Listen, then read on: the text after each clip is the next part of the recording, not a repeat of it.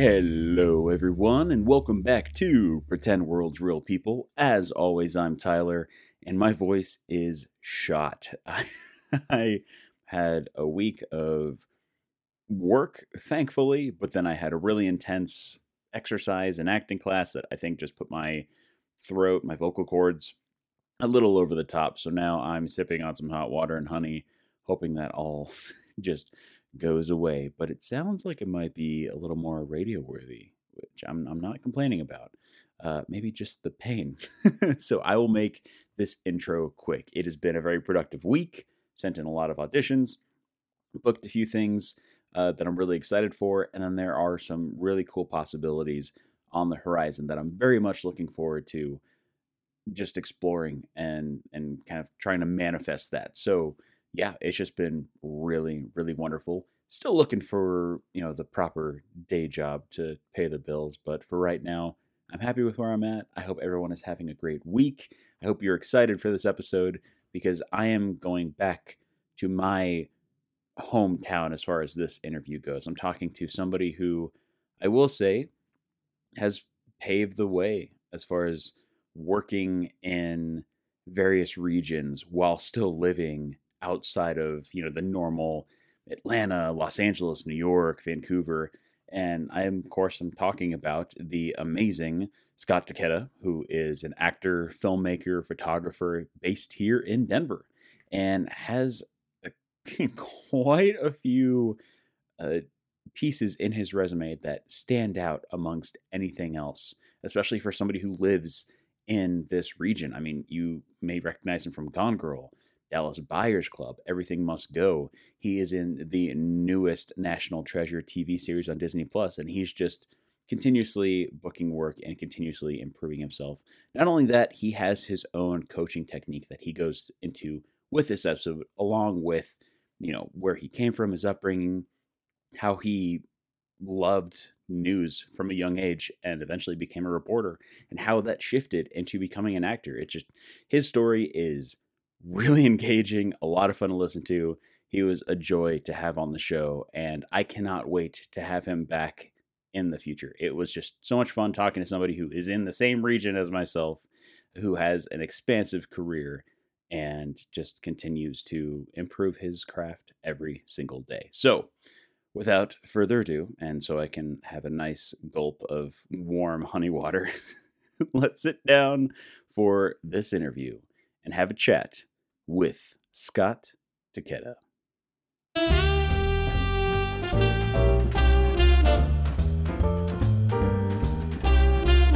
My name is Scott Takeda. Good morning, everyone. It's at least morning for me. If you can't tell from my early morning voice, it's not normally that low. And I am a visual storyteller, sometimes in front of the camera as a TV film actor, and sometimes behind the camera as a director. Now, with that being said, when did your fascination, your passion for the visual, is that a cutie? I'm meeting cuties right now. He's taking care of his morning voice, everybody. Yeah. When did you get into cinema or filmmaking? Like, was it acting first? Was it filmmaking first? When did that start for you? Wow. Well, way back when I was a little baby, um, I think as a child, I had a fascination with television news. Maybe an unhealthy fascination. I actually, way back in the day, I grew up in Fort Collins, Colorado, and the local television stations at the time were out of Denver, and there was a particular television station called Channel 9. They called themselves Nine News. And I had perhaps a fanboy kind of crush, I guess, on the entire news team. Not necessarily in a romantic thing, but it's like I thought they were just the coolest people in the world. And that's kind of where it started. Is I probably as a 8 or 9 year old, I would ask my mother, "Mom, can I watch the news?" And so 5 o'clock, I would plant my little tushy in the chair right before the 19-inch television and watch 9 News and find out about all the stuff happening. Not even in my own community because Fort Collins was it still is about 70 miles to the north of Denver, and just found that world really fascinating. And you know, went on to learn, hey, I guess I can work in that. So I ended up um, I ended up going a very strange route because my in case you can't tell, I'm Asian, and so I think there was this. We're really going far back. There is this unsaid pressure to get careers in scientific fields. My dad being an engineer, my mother being an exercise physiologist. Um, and so I feel like I had this obligation to get a bachelor's of science degree. So I went initially into engineering for electrical engineering. Ended up hating it after deciding potentially to um, drop out from college. An inspiration happened that, hey, maybe I can get an internship at a TV station. So I got an internship at a different TV station, and was just like, okay, that's it. I'm doing this, and so I ended up getting a degree and a bachelor's of science degree. I changed colleges, but it still was a bachelor's of science degree in journalism. That was a key conversation with my mom, is explaining to her that I was changing majors. It didn't matter to her. She didn't care. But in my mind, she did. And explaining to her, but it's still a bachelor's of science degree. She didn't care. But, in my mind, she did. And switched majors and then started to work in journalism. And then that's kind of how I started to learn how to tell stories with pictures and sound. Mm. Very, very long explanation of a very simple question. So that's where it started. Wow. Did you have any aspirations at that point when you had, gone through your internship, you were crafting these stories for the news, that you wanted to be on camera, or did you decide maybe I want to be on the more like producing side of it? I only people in Denver of a certain age would remember this name. A gentleman by the name of Ed Sardella was the lead anchor of 9 News. And I was so thrilled in college that he was an adjunct professor. So I had a chance to take him for both an anchoring class and a news writing class. And Ed was a journalist with a capital J, like an old fashioned 1960s, 70s kind of journalist. And the first thing that he said is, it's not about you. It's about the story. So yes, to answer your question, Tyler, I did have a desire to be a reporter or an anchor, to be in front of the camera. But because my coach, my teacher at the time, told us it's about the story first, I had this in my mind that it's kind of just a second. I'm going to grab a prop. I'm going to grab a prop. I'll be right back. Just a second. Okay.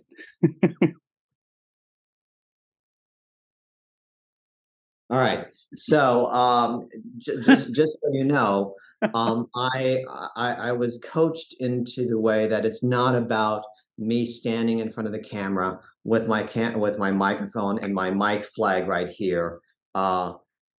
interviewing people so I could be in front of the camera. And so to answer your question, Tyler, yes, I did want to be a reporter, but I wanted to be a reporter because it was about the story, not so I could be in front of the camera.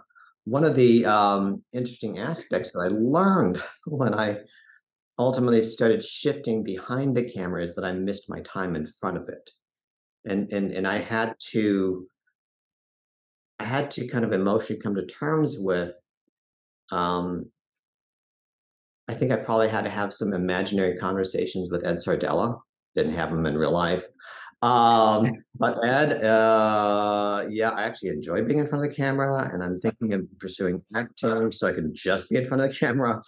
But yeah, then I started moving behind the camera. I started to direct. So that's probably where my career first expanded, was behind the camera as a director, producer. And then I kind of missed being in front of the camera, which is when I started taking acting classes. Which is really interesting to hear somebody go the other way. I mean, you did have the experience a little bit in front of the camera, but then directing, then going back in front of the camera. But did you have an internal conflict having Oh, established yourself as a director and a producer, and now deciding to go back in front of the camera? oh, I was to say I work in television film. We're all deeply um, paranoid and self-conflicted. That's part of that's part of the DNA of this business. So I think I had my own just internal conflicts. I don't think I necessarily. I think one of the I had a conversation with a casting director once as a director, and I felt like I wanted to advertise myself as a producer. So I told her I was a producer, and she just flat out told me, she says, "You're not a producer." She says, "Yeah, you produce." But she says, "You're a director, you're a storyteller." And that really for me was the one of the opening um things for me, is like, oh, that's what I do. It doesn't really matter if I'm in front of the camera or behind the camera or any of the other jobs. And there's hundreds of jobs within our industry, and they're all incredibly important and valuable, and we all collaborate together to create this story. But it doesn't really matter I what of those jobs that I do. It's all about a passion for telling stories. So Yeah. and that's where it's um like I think on my LinkedIn, I basically list myself as director storyteller, because I think it's all about the story first. And you know what? I think a lot of artists have shifted that way in the last, decade or so, of becoming less of the pinpoint director, producer, storyteller, actor, and more. Or I'm sorry, I included storyteller there, but advertising yourself as a storyteller first and foremost. Oh, To really? That part I wasn't aware of. I was aware of the hyphenization, oh that yeah, you definitely, are a director, producer, hyphen, hyphen, hyphen. yeah.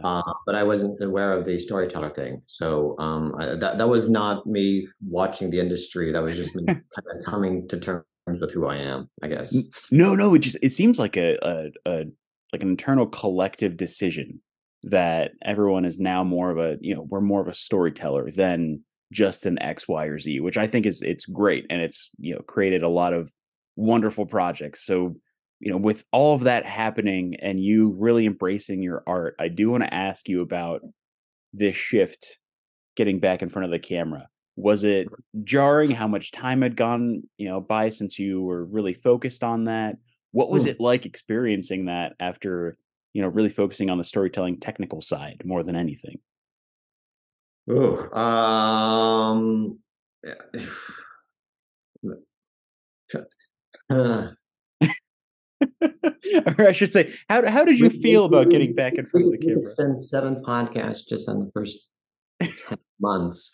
So let's try to be a storyteller and condense this to a version that people will understand. I think, yeah, I don't know necessarily if there is a clear an easy parallel between being an on-camera news reporter slash anchor and TV film acting.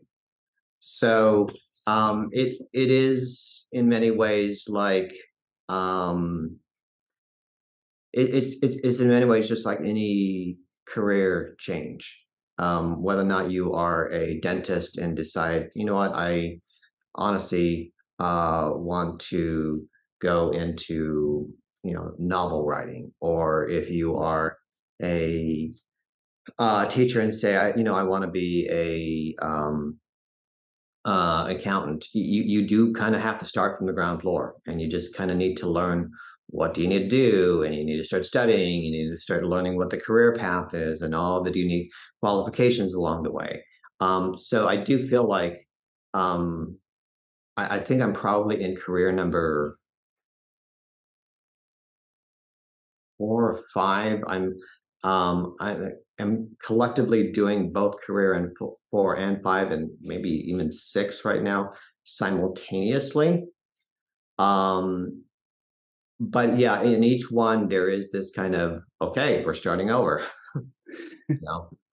There are, I think once you get deeper into TV film acting, I have been able to find some back channel connections to being on camera as a news person, but I don't think those correlations were apparent at the very beginning. Yeah, it seems like it'd be a very jarring, pivot from one type of on-camera, performance, so to speak, to another. So with that, starting from the ground floor, were you looking at joining classes? Were you looking at, talking to friends who are, actors? I'm gonna be particularly revealing right now. Not in um not that I'm coming out of the closet. But I just feel like it's an important part of the story. Um, so there was a lot of things that were going on with my life at the time. Ooh, we're gonna go deep. Ooh, ooh.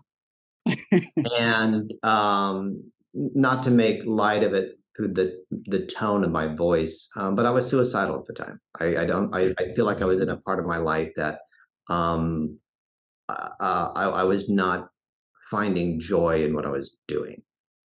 And so I was in therapy,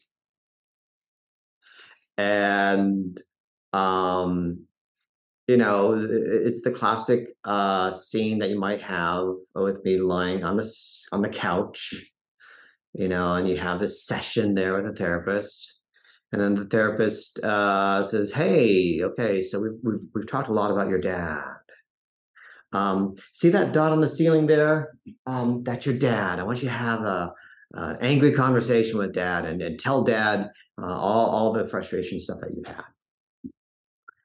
And I would do that, and I would just go, "Dad, ba da da da da da da." And that same day, I would go to an acting class that my agent at the time told me, "Hey, maybe you should take an acting class." And in that acting class, that acting coach just said, "Hey guys, we're just going to work on anger today. And I'm going to we're going to improvise some scenes, and, um, you know, let's see if I want you to say something really angry." And I would go, "Blah, da, da, da, da." It's like, okay, let's pretend on a scale from 0 to 10, that's a 4. Let's see an 8.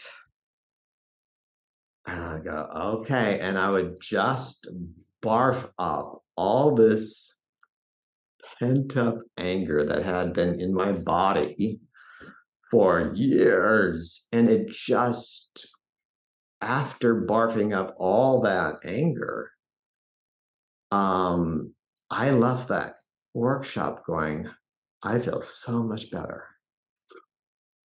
And um, so I kept on going back to acting class largely for years,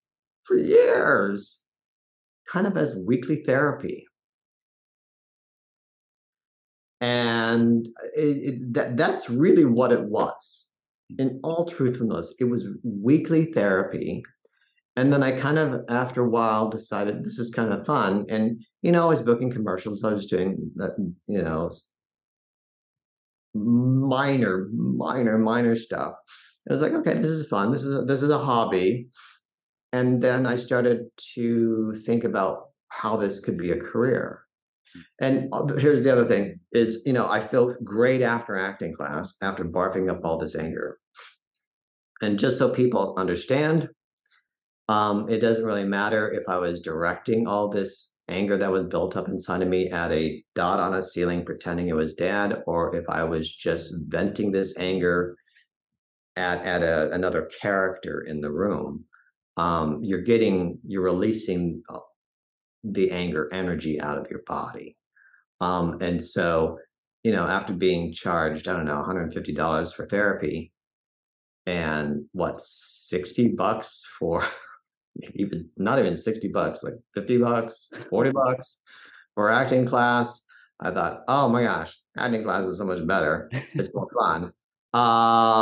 So I stopped doing therapy and just started doing acting. And so it was one of these things where I kind of fell into this career. I wasn't really thinking, okay, this is a career. I was thinking, okay, this is something that would be fun. And then started taking classes, started becoming a better human being for it. And then decided, oh, well, this would be kind of interesting to think about it as a career. And then once I made the decision about 7 years into classes, aka therapy, that this looked like an interesting career, that's when things really kind of exploded for me in that direction. I I just want to say I cannot relate more to your experience in acting class than it being this form of therapy. Of having it could be a lifetime of stress, fear, guilt, whatever. Uh, but then you're placed in a 3 hour, 400 square foot room, essentially a session surrounded by people who don't judge you, that trust you and want you to, release everything into the scene, and it's not going to, create any long lasting bouts. Thank God.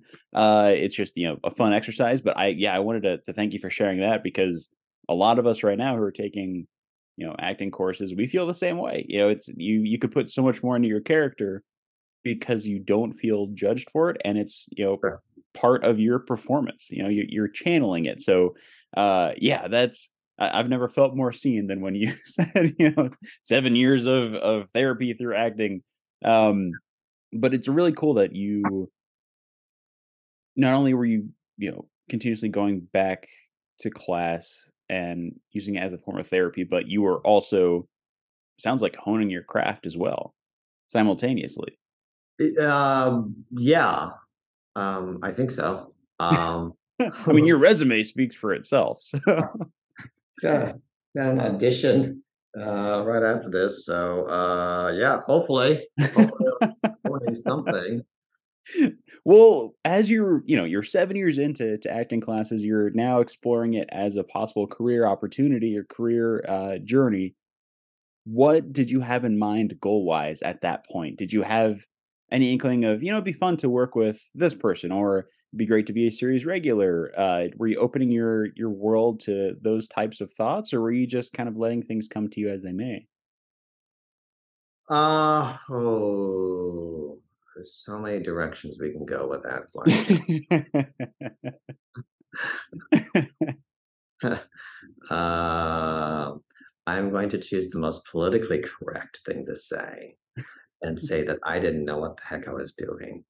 And that I was just kind of falling my way into one thing until I realized, oh, okay, this is really happening. Um, and so I think that's where um, I think that's where the power of intention and focus really kind of um, are amazing little things, because once you decide on something, um, the gears of the universe just shift. And so yeah, I mean, I was booking guest stars, I was booking studio feature films, I was working opposite really minor. Most people don't know these folks. I'm not sure. Have you heard of Robert De Niro? No, he's an up and coming Owen actor, right? Wilson and Ben Stiller. I mean, most people don't know these Right. people. They're kind of, I mean, people think they're A-listers. They're probably more Z-listers. So yeah, I was working off of these really minor people, Naomi Watts, small stuff. And again, it wasn't until I started realizing, oh, wait a minute, what I'm doing is really um, pretty extraordinary, Mm. to have the privilege to work opposite De Niro and Sean Penn and Naomi Watts, and um, on major multi-million dollar kinds of projects, that I started to then decide, hey, what if we changed our focus? What if we said, let's do this? And then that's when it really started to shift. So I kind of lucked my way into some of the earlier stuff, and then it kind of took off. The other thing also that really was quite helpful, and just so everyone has a really clear understanding of what my story kind of is, I live hundreds of miles away from the nearest casting director. So part of my journey is being in the middle of nowhere land, where nothing is happening. And there's this, when you hear advice from back then, and even still now, it's like, son, you need to move to Los Angeles to work. And so I've been kind of manifesting this stuff from the middle of nowhere. But that's where the directing stuff comes in. That's where all these Emmys gonna come in. Is the fact that I was really fortunate to take a casting director workshop in New Mexico, which there's a lot of TV film work in New Mexico, for those of you who do not know. And New Mexico would be, just so everyone knows, I'm in Denver, Colorado. So New Mexico would be 500 miles to the south of that. And so, it's like, okay, cool. I'm learning a lot. I'm booking this stuff. Maybe I can do more. And so I did this casting director workshop. A lady by the name of Sherry Rhodes was the local casting director for an AMC show called Breaking Bad. And she used to do these casting director workshops largely because the acting pool in New Mexico at the time were complete newbies. They're folks who had zero experience. And in order for her to have a job, she needed to be able to fill out all these smaller roles on the TV show with local actors, because the production didn't have the money to fly actors in from Los Angeles for these small roles. And so it was almost a self-preservation thing for her. So she had to do these workshops with these actors to teach them, this is how you do a co-star role. So I took one of her workshops. At the time, she was not feeling well, so she brought in her an old casting associate. And just so everyone understands, there's the casting director. Her right-hand person is a casting associate. Pretty much does the exact same thing, but is not necessarily have as much experience. And then one level below that is a casting assistant. And so she brought in a gentleman by the name of Joseph Middleton, who started with her at one point as a casting assistant, then casting associate, and then he went off on his own. And then he later became head of casting for this really tiny company called Paramount Pictures. She brought Joseph Middleton in, and he's the one that said, "Hey, I know that you guys are in New Mexico." He didn't know I was from Colorado. And you can, hey, if you want, you can audition on tape. And he was specifically, it was 2009, and he was specifically talking about how, at the time, way back then, uh, MP3s and Napster was really changing the recording industry, and he was saying that how small video files would be able to do the same thing for TV film. And so he was saying, "Yeah, put yourself on tape." And I was like, "Oh, I can work in Los Angeles?" And sure enough, he remembered me. He emailed me saying, "Hey, I've got this little film called Little Fockers," which is how I got to work with De Niro. Um, I'd love for you to read for a role. And because I'm a director that may have won Emmys, um, multiple, 6, it was really easy for me to apply filmmaking techniques, right? It's like, oh, okay, just create a small little soundstage, right? Right here in my wife's office. That's cool, right? And I knew all this, like, filmmaking is easy if you know what you're doing, right? There's only one rule to audio, one rule to audio. There's really only one style of lighting used on every single television show and feature film. It's called Rembrandt lighting, and it requires one light. And if you know where to place that light, you look amazing on camera. And I'm using it right now. Little, this is my lighting setup. And so I taped it and I booked it, and then I taped another one for him and I booked that. And so what I've been able to do is I've been able to build a career nowhere close to anywhere there's television film. So that's kind of my story.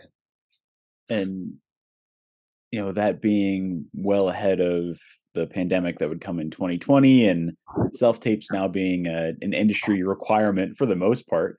It is. I mean, and here's the fascinating thing. I've been doing this self-tape thing since I've kind of started actually initially like during the George W. Bush era. Then it became one of these things where once I found out it could really happen in 2009, then I started to do it more specifically then. But the word self-tape did not exist. It was very, very much understood for you to audition, you needed to be in the room. I mean, that was the idea of someone taping was never even thought part of the equation. It was truly Joseph Middleton who kind of sparked this thing for me. I'm not sure he sparked it for the industry, but he sparked it for me. And so, yeah, for years I was booking pretty regularly, and there was no one was using the word self-tape. I think it was pilot season 2015. Yeah, pilot season 2015. So 8 years ago. I'm in a casting director workshop, and I didn't know the word self-tape. And I'd done casting director workshops earlier than that. And I just asked a question. I says, "Yes, if we're on location somewhere, do you mind? How do we handle that?" Because I was booking and I would be on location. And she says, "You mean self-tape?" I went, that was the first time I heard that word. I went, "Yes, self-tape." And they go, "Yeah, I guess we would accept it. I mean, if you were on location." I went, "Cool." And that was the first time I heard that. So the word has been around for 8 years. I've been doing this regularly in booking for 14, and really a little bit before that. And so, yeah, it's become the only way to audition now. And I now teach it. I now teach this class, which I'm going to challenge you, Tyler. You should take this, and then you can tell your your audience, what you feel, you think about these classes, because at the end of the day, people are actors are being asked to do something, essentially to be a filmmaker. Yeah. And it's really unfair. I mean, auditioning is so hard anyway. It's so hard. So hard. Right. And then then now you have to be a filmmaker on the top of that. And so one of the things that I've learned over time is that I actually think self-tape gives you an advantage if you know what you're doing. And so one of the things that we do is we teach classes, and I know there's a lot of folks out there that think they know what they're doing. They go, I got my ring light, I got my tripod, I got my little blue circle in my background. I know what I'm doing. I'm good. And I go, okay, seriously? Are you getting any traction? And they go, no, but I'm auditioning a lot. Like, okay, good. And and the reason why they may not be getting traction, some of them are doing great, and that's awesome. But I think what don't realize is they're not utilizing this microphone correctly. And there's only one rule to audio. And in my opinion, this being a podcast, audio is the most important thing out there. And if you know how to get it, it's where all the acting lives. It's where all the subtext, it's where all the emotion, it's where all the story lives. It's in the audio. Think about it. I mean, Tyler, it's a podcast, right? I know probably there's a visual portion of this thing.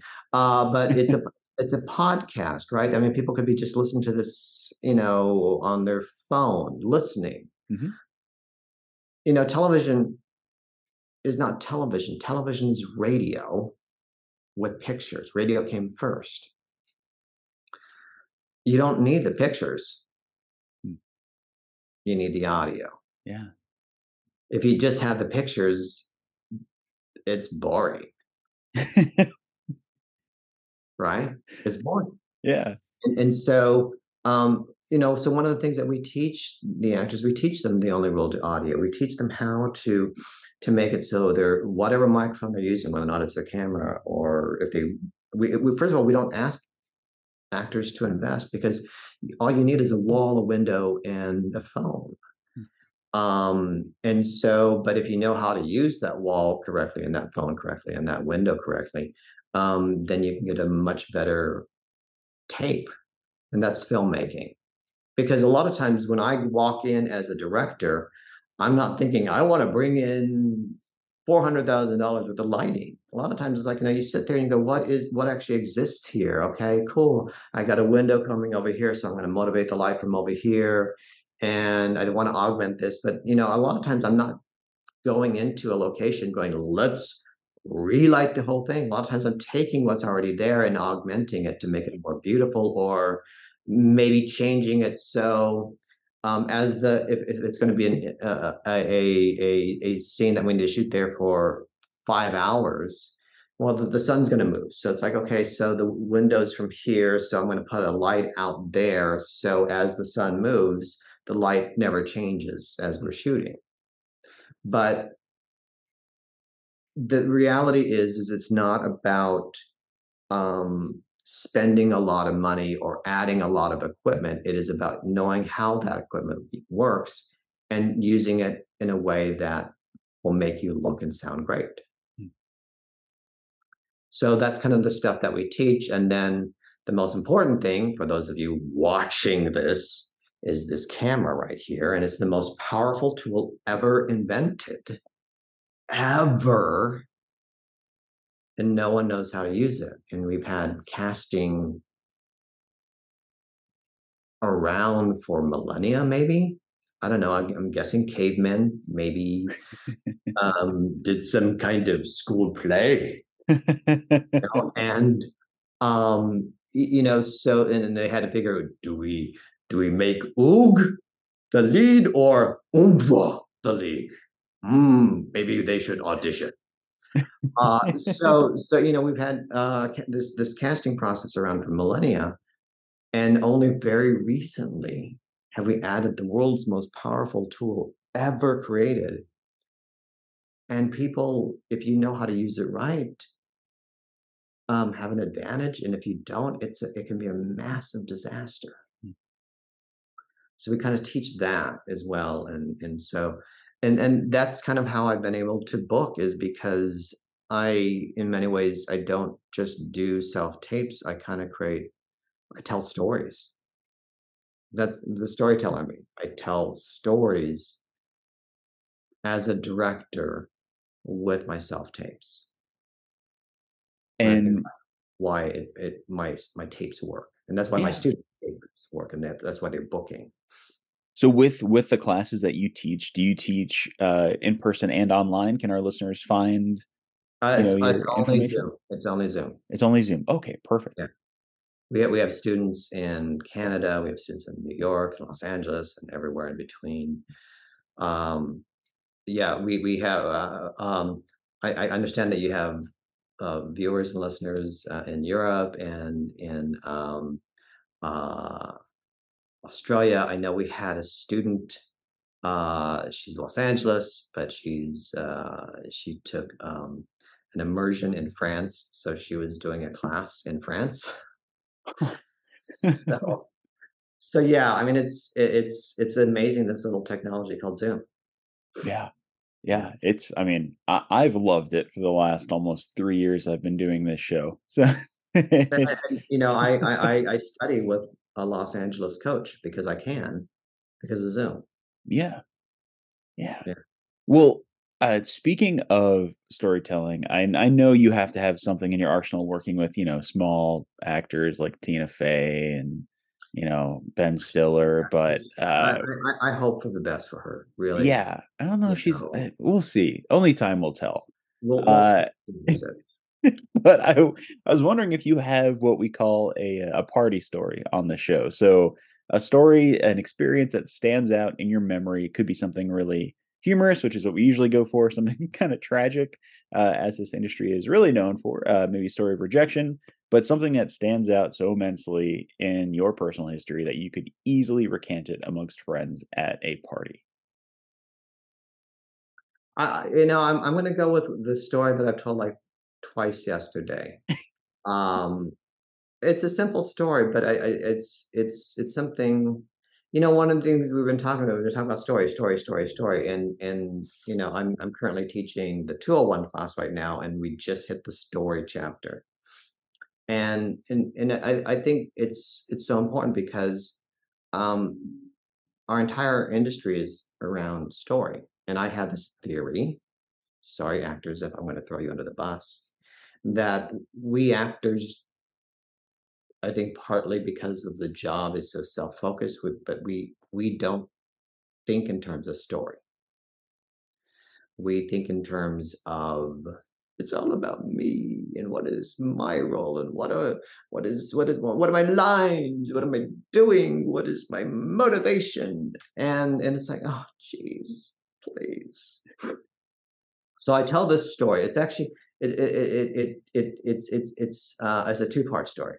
So one of it is I'm wearing my director cap. One of them I'm wearing my actor cap. So I booked this directing gig. It was we're going all the way back to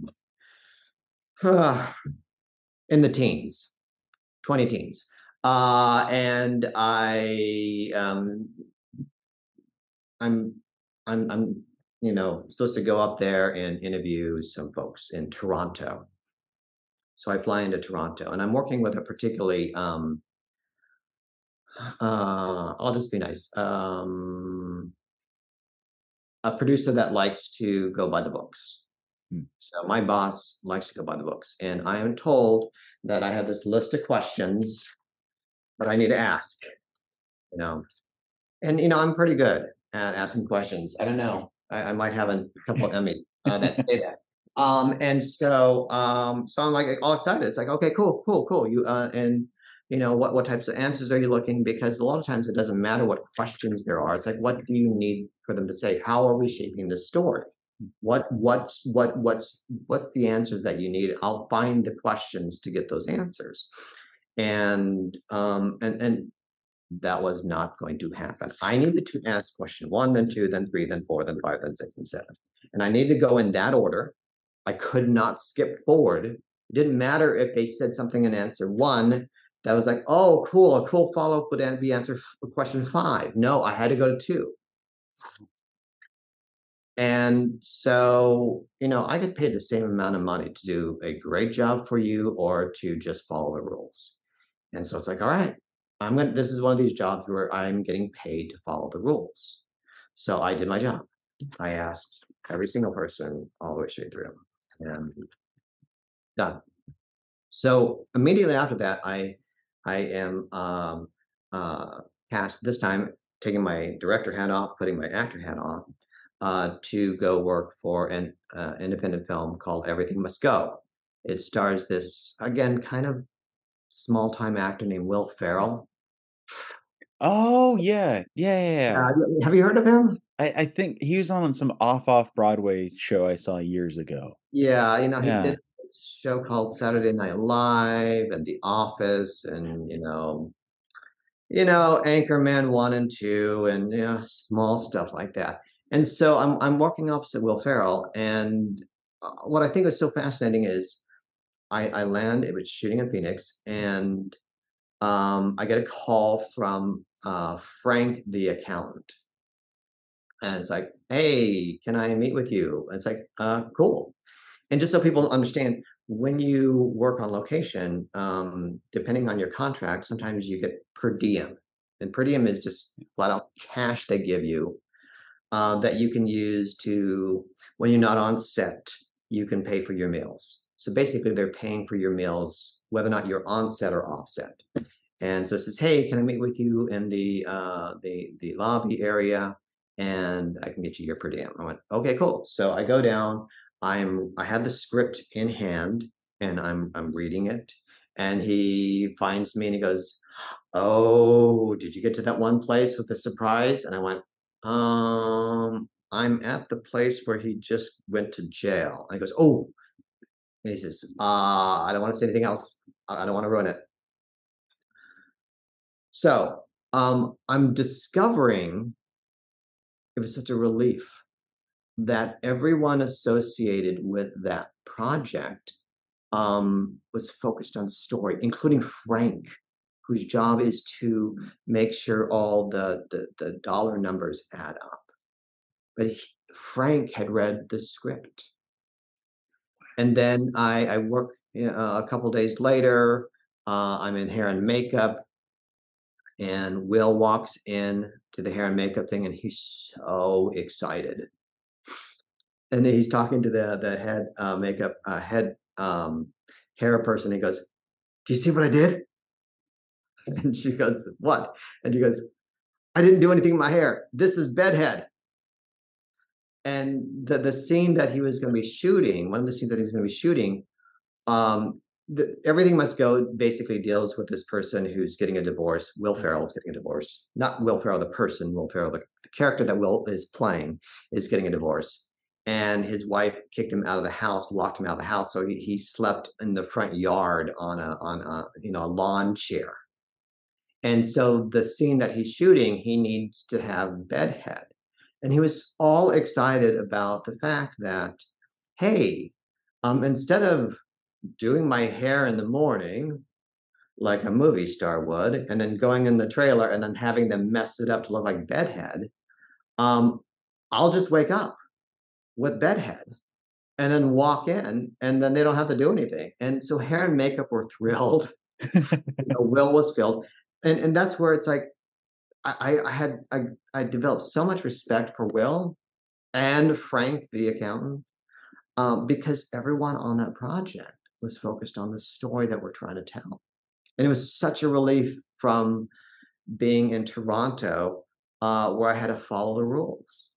And so I feel like there is this thing that I hope everyone at least hears is that we, if you're in this industry, hopefully it's because you love telling stories, and hopefully, we're in a collaborative environment. We're all working together to tell the exact same story because we're passionate about the story that we're going to tell. Wow.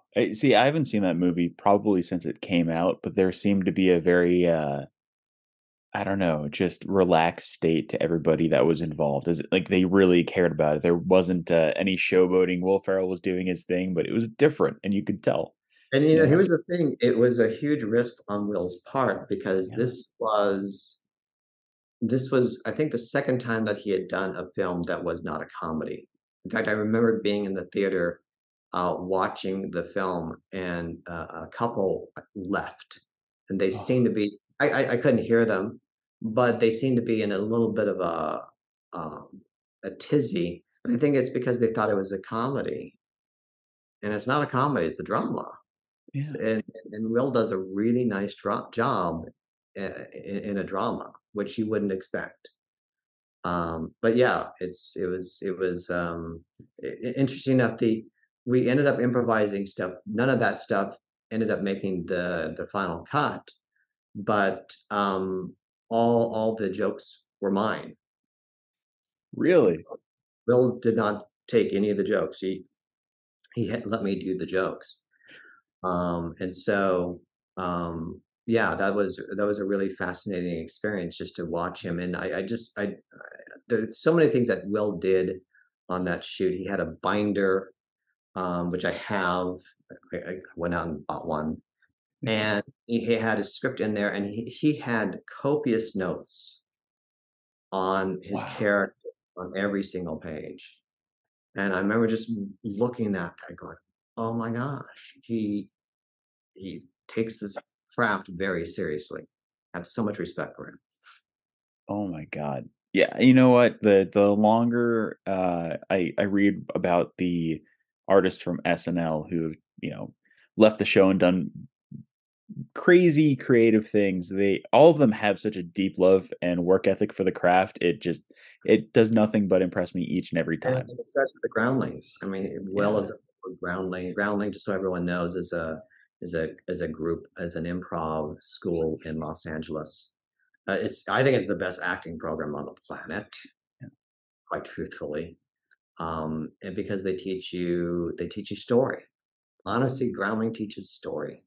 Yeah. And I think that's one of the reasons why it's such a phenomenal training ground. Yes, you learn how to be funny too, but all of comedy is structure, and all of story is structure. And if you understand the structure of story and the structure of comedy, um, then you can make anything funny, or you can make anything sad, or you can make anything nerve wracking. So, great deal of respect for that. Yeah. Well, And with you they're teaching on Zoom, so, you across the world can be studying with the Groundlings on Zoom. You don't have to be in Los Angeles. well, with you being a teacher yourself, I gotta ask you, do you have a piece of advice you could give our listeners that you've personally held on to? Uh, that I personally hold on to. The thing that I would say is, if you're fortunate enough to live in London, or Sydney, where there's a lot of TV film production there, and there's a lot of really great coaches there. Awesome, that's great. But if you don't live there, let's say you live 1,000 miles away from Sydney, I don't know what that would be, Brisbane or something like that. Potentially take a Zoom class and study with the local coaches in Sydney. If you are, I don't know the geography. I'm going to just say something, and maybe Birmingham is like right next to London. If you're in Birmingham, and take a Zoom class with a really renowned acting program in London. But we're at a time and place where, kind of where I was at in the uh, aughties, the zeros of the 2000s, and wanting to work. Um, we can be utilizing this technology of Zoom, of self tape, and have the ability to to work and to study. And that's what I would suggest is the world is really flat because of Zoom, because of email, because of this digital platform. And I realized almost instantaneously once the pandemic hit. Just so you know, I recur on a soap opera called General Hospital, and I I was on saw that. at the time when they shut us down for COVID. So I really, really clearly understood the impact of COVID on our industry because it's like we're shooting one day and then the next day we're not. And Grey's Anatomy shut down and Station 19 is shut down. Everything is shut down at Prospect Studios. And so I immediately understood, okay, if this thing is as bad as it is, I'm going to start utilizing the Zoom technology. And I started doing casting director workshops a lot because I wanted to expand to New York. And at the time that everything was shut down, I mean, casting directors had all the time in the world, and so I was able to meet with some casting directors, and then Groundlings and Leslie Kahn and all these Los Angeles coaches started coaching online. And so for me, maybe it's not studying in Sydney, maybe it's not studying in London, but for me, it was the ability to study in New York and study in Los Angeles with really phenomenal coaches. So that's what I would say to take advantage of this time period because it's now geography doesn't matter. Yeah, it's it's unfortunate that it took a pandemic for that to happen, but it was one of the greatest gifts of being locked inside for months at a time. Yeah, and like the 301 class that I teach is there's the 101, 201, 301, and the 401. The 301 classes that I teach, once the actors really truly understand how to do self-tape really effectively, I put them in front of casting directors so they can test their skills in a live setting. And we just this past week had a casting director. She lives in New York. She works with a casting organization, a casting company in Los Angeles. Her assistant is a Los Angeles gal on a show that shoots in Chicago. And that's our world. Wow. That's our world right now. And so she says, yeah, she has to live in all three time zones. But that's our world right now. And because geography is not as important. It is important, but it is not as important these days. Yeah, yeah. Uh, But you have a really, really good self-tape. I have a student that just, was on Broadway, uh, really? booked Broadway on self-tape, Oh, good lord. and it's the tape. It's the tape. She always had the talent. And here's I'm gonna make one quick pitch. Yeah, It doesn't necessarily if your acting talent is minimal, a really good self-tape is gonna basically show that your acting talent is minimal. It's going to be a truth teller. It's going to reveal. It's going to be like you being in the room. It's going to really showcase what you do really clearly if you have a good self tape. And we there was a class that we had in March of last year. We had 10 students, and two of the students I could tell were like they had talent. And in each class, we have them do a self tape each week. Each week they do a self tape. And then at a certain point in class, I have them take their actor hat off and put their producer hat on. And I have them say, hey, okay, everyone, you had a chance to look at everyone's self tape. Who gets a callback? And the rules are real simple. If somebody says Sam and no one else agrees that it's Sam, it doesn't really matter. Sam gets a callback, right? It's like if you mention somebody, they get a callback. And these two talented actors never got a callback. Week one, never got a callback. Week two, never got a callback. Week three, they finally got their technicals figured out. Finally, they both got a callback. One of them booked. Week four, they both got a callback. The other one booked.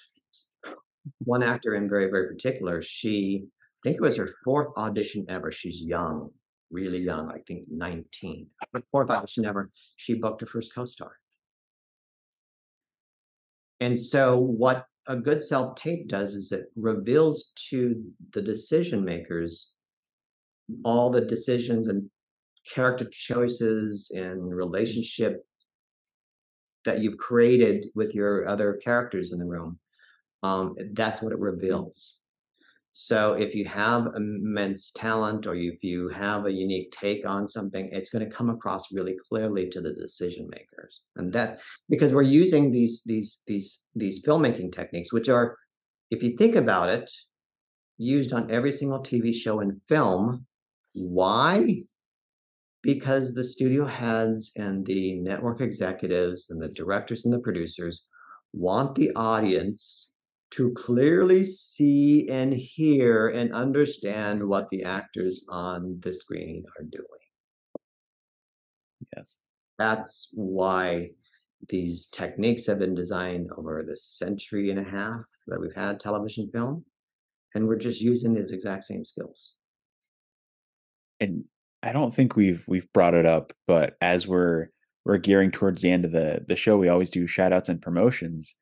I obviously want to give a shout out to your, your classes, but is there anything else you want to give a shout out to as well? Let's start. What is your business called? So I can put that in Well, the show notes. I've got several businesses, but if people want to follow me on, I'm at scotttaketa.com. You can find me there. And then find at Scott Taketa for Instagram and all that kind of good jazz. So there's that.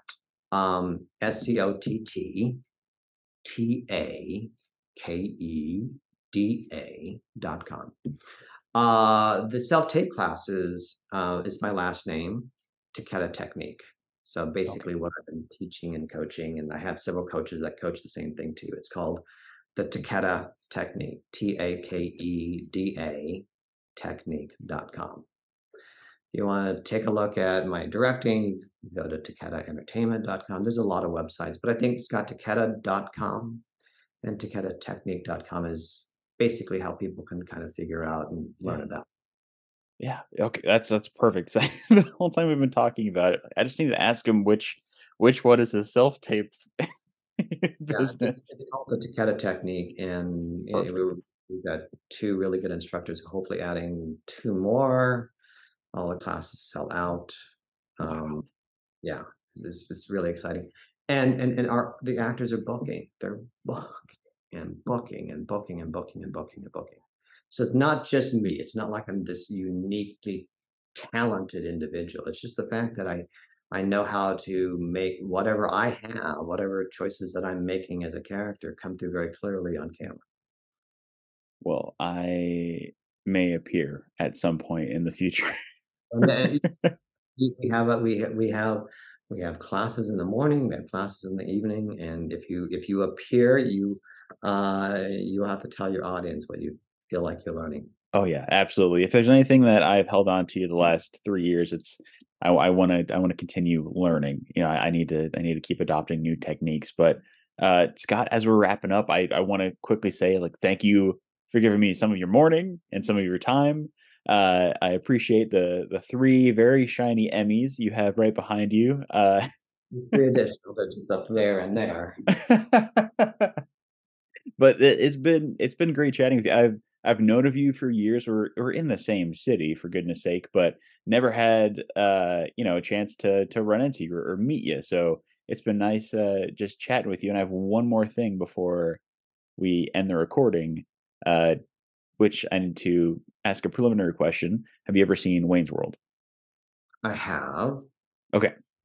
Most people who've been on this show have seen it, don't quite remember it, but there's a sequence where Wayne leaves the new corporate set, and Garth is left to his own devices on stage and is left awkwardly mumbling and murmuring and almost kind of freaking out. So we like to Don't end, remember the sequence, but okay, I'm with you. you I'm with you. know, well, we end every episode with what we call an awkward goodbye, and Okay. it's in remembrance of that scene. So essentially, what I'm just going to do is give you a silent 3, 2, 1 countdown, and when I point to you, give me your best verbal awkward goodbye. Okay. You ready for that? You ready to be awkward? All right, here we go. In Oh, mm.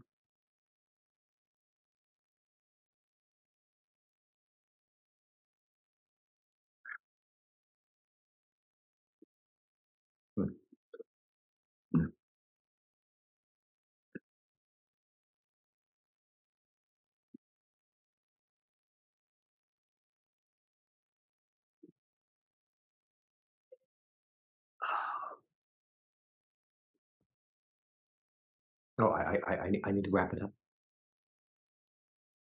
You're doing this. This is wrap up. Okay.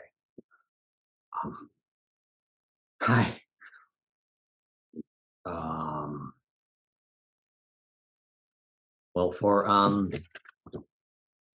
Taylor Rock, um,